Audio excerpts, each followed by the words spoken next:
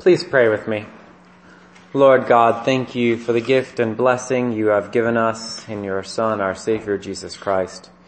We pray that you would speak to us now, that you would reveal yourself to us, Lord, in your power, in your grace, in your mercy, and in your love. May your hope, Lord God, flow into our hearts. Give us peace and joy, Lord, as we gather in your name.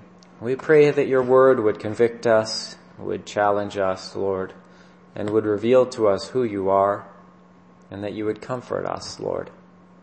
And we pray that you would lead us into greater worship of you today. We pray this in Jesus' holy name. Amen. Please be seated.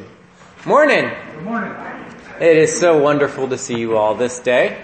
Well, I don't know about you all, but when I was in Mexico, I guess this is probably like 20 years ago, my wife and I were staying in this resort and we had to go to the timeshare presentation. Anyone ever been to one of those? Boy, those are fun, right?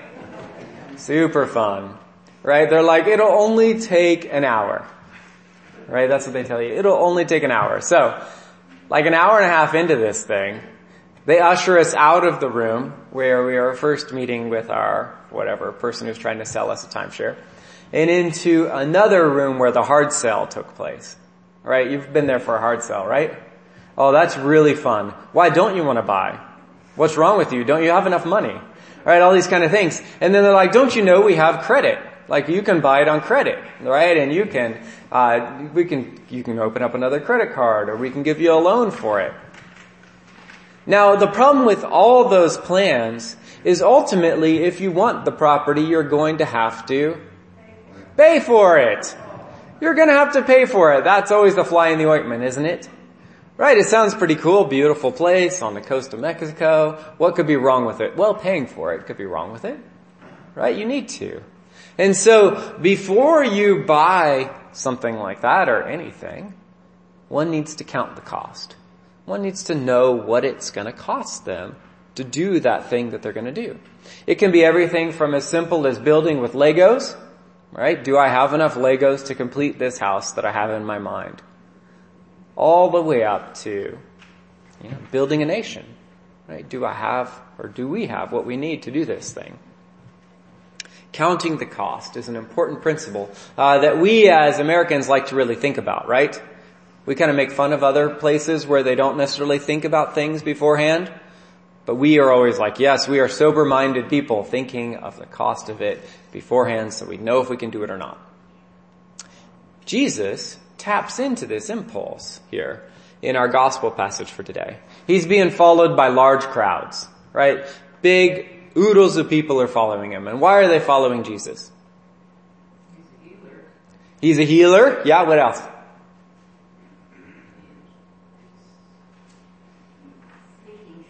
He's speaking truth, that's right. He's immensely popular for those reasons. He's also the Son of God, which I think would give him a certain,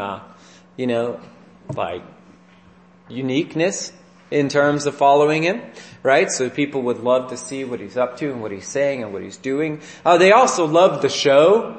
They love the show of how he would take on the Pharisees, right? Everybody loves it when you take on the stick in the mud, right?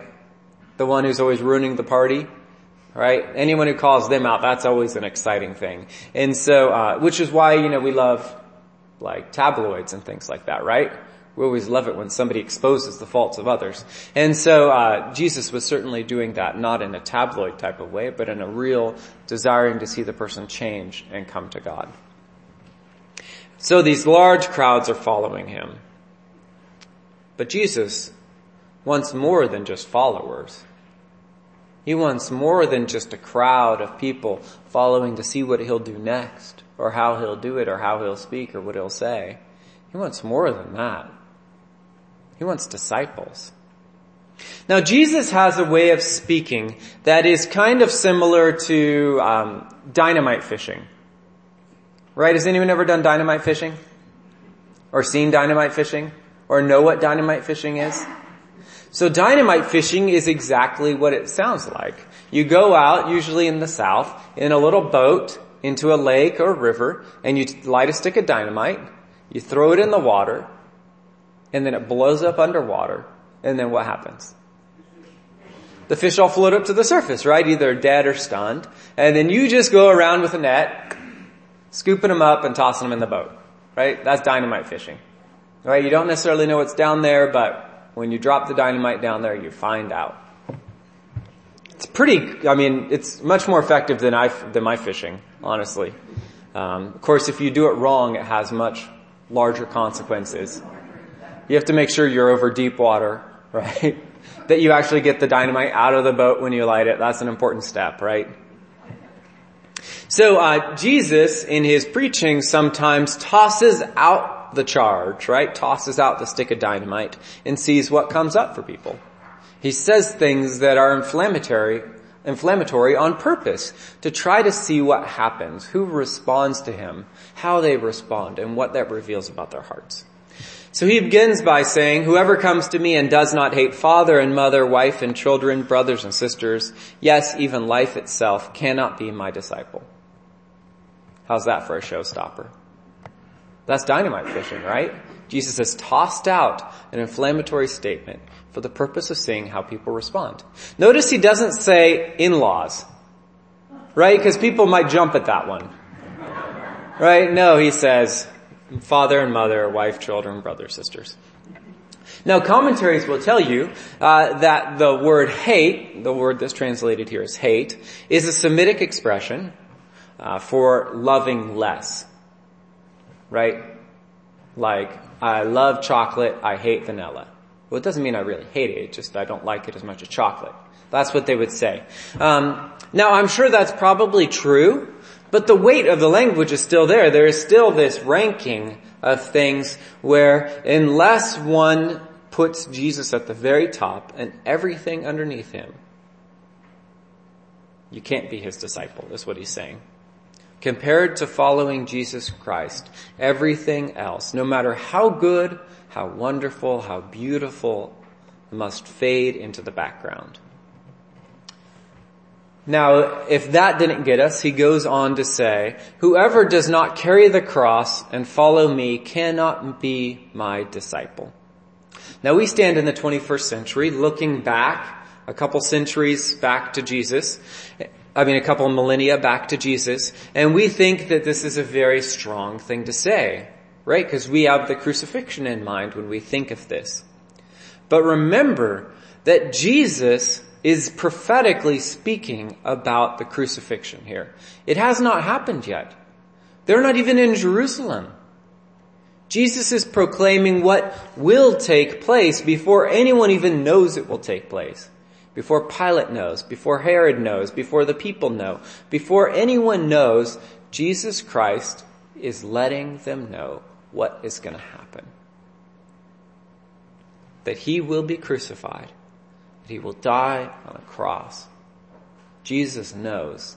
And so he tells his disciples, if you want to be my disciple, you have to carry the cross. Those who would follow Jesus must be prepared to be crucified as well. This is the path of a disciple of Jesus. Death, crucifixion. With that cheery beginning, he knows how to really make our hearts flutter, right? Jesus then explains to them why he is bringing up these topics. These things are important because people need to know and understand the scope of the undertaking before they begin it. Now, I don't know about you, but in my house, I'm famous for statements like, well, I'm just going to go work on the car and fix this thing. It should take about an hour. Right? Anyone ever say things like that? Yeah, a week later, I come back and I'm like, whoa, I didn't fully think that through. Right? Because I didn't realize the A was connected to the B and then it affected the C and then I ended up breaking the D in the process, which then required me to remove the E and then replace the F. Right? And you end up in this cascade of things. You just don't realize it's like a spider web, how everything is connected, right? We just try to think things out, but we don't always have a full understanding of what the scope of work will entail. So Jesus gives us two examples to help us think about the scope of work of being a disciple. The first is building a tower. Right? If you want to build a tower, which you probably all want to do, what do you need to do? What are the steps? You got to get land and you got to lay a foundation. That's right. But before you lay the foundation, what do you need? A plan and money and come on, think of the county. A building permit. There you go. Thank you for keeping it legal. So we're going to only have legal towers around here. You got to watch out for ridge lines, right? Things like that. Cell towers, things, all that kind of fun stuff. So you start building your tower, and then what? And then you have to really be thinking about money, right? You really got to know, because you don't want to get partway finished and stop. You don't want to get a little bit into the project, use up all the money you have, and not have enough to finish the project. And why don't you want to do that according to Jesus? It's really funny, because people will make fun of you. Right? It's kind of this funny thing. He's like, he says, otherwise, when he has laid a foundation and is not able to finish, all who see it will begin to ridicule him, saying, this fellow began to build and was not able to finish. Ha, ha, ha. Right? It's kind of funny that he says that, isn't it? Instead of saying it'll be a waste or anything, he says, no, people will make fun of you. I guess people were the same back then as they are now. Now, the next example he gives us of planning and preparation and counting the cost is going out to war. Right, which we often think about. When you go out to war, what do you think about? Your enemy. There you go. You got to know your enemy. Right, good old Shang Tzu there. All right, and what else do you need to know? How big their force is, right? You probably want to know like how they're equipped. You want to know where they're located. You want to know your own military too. If you can get there, if you can project your force in the speed you need to engage with them in a favorable location, you need to know how many people you have. And Jesus says, if you go out with 10,000 soldiers and they come at you with 20,000, you want to count the cost. And you probably at that moment want to brush up on your negotiating skills, right? Because it might be better to sue for peace than it is to go out and be decimated by the enemy. Right? You want to count the cost. Jesus wants the people who follow him to know that it will cost them to be his disciples. Then he leaves us with this bomb. He just absolutely drops this right on our doorstep. Right? There is this sense of, well, what will it cost me to be a disciple? And Jesus says, therefore none of you can become my disciple if you do not give up. How much of your possessions? All. All of your possessions. All of them. That's a lot, right? You cannot become his disciple unless you give up all your possessions. Everything. Jesus gives us no qualifications, no escape, no release clause. Nothing. He says everything must belong to the Lord. Everything must belong to him. Now that's what he calls us to. Unqualified surrender and sacrifice, and placing Jesus Christ at the place of total primacy. And really, who does Jesus think he is to ask us to do this? I mean, does he really know how hard this is? Does he really know what a large sacrifice it is to be his disciple? Doesn't he know how hard it would be? Maybe he has no idea how hard it is to give up everything and to sacrifice for others. Or maybe he does. Maybe he's the only one who's ever known exactly how much it costs to be a disciple. Because he, in his following of his Father, laid down absolutely everything for us. He left his place in heaven, his place of authority and power, was born as a poor child, lived in humble means, and gave up even that to die the death of a criminal on a cross, so that you and I could be reconciled to God.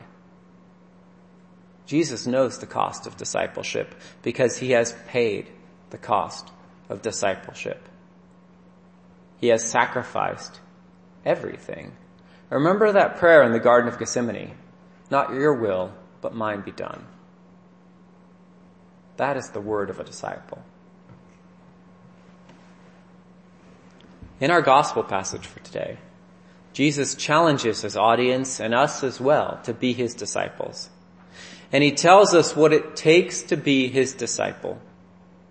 Now, the word disciple is still used in our modern world, but it doesn't carry the same connotation as it did in the first century in Israel.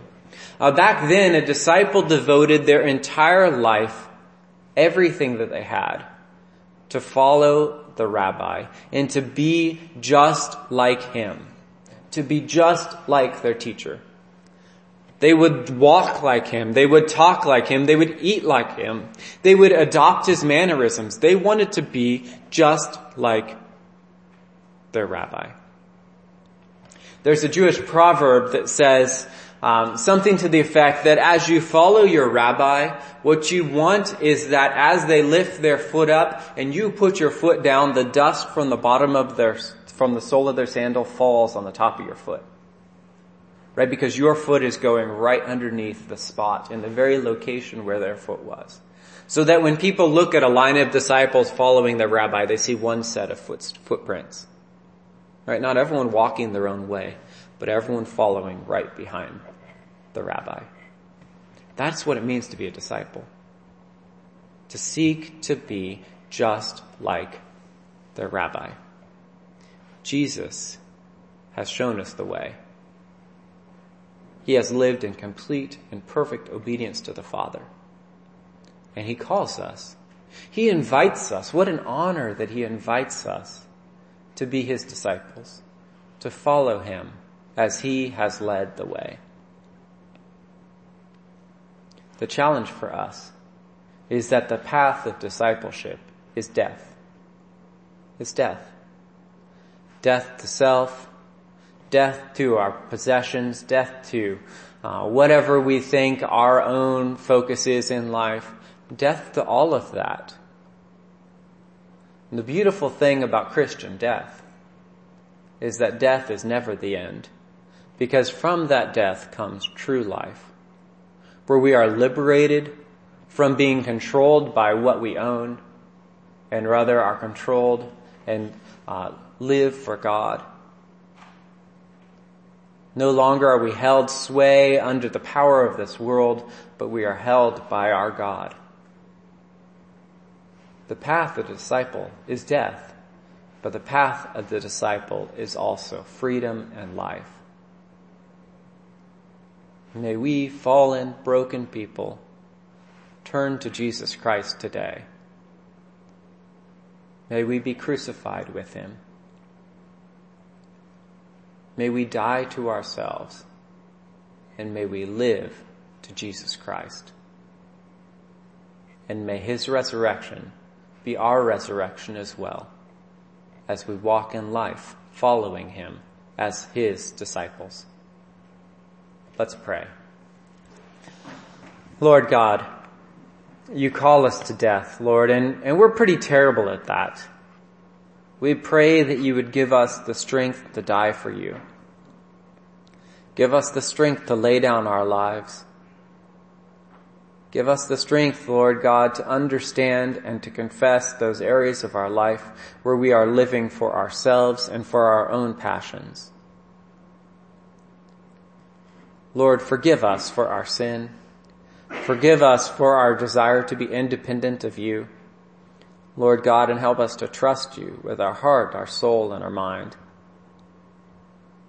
And we pray, Lord God, that as we go out into this world, we would follow you as your disciples, walking, Lord, in your footsteps, trusting in you with our heart, soul, and mind.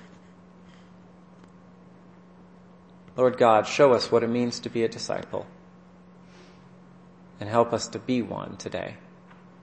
And we pray this in Jesus' holy name. Amen.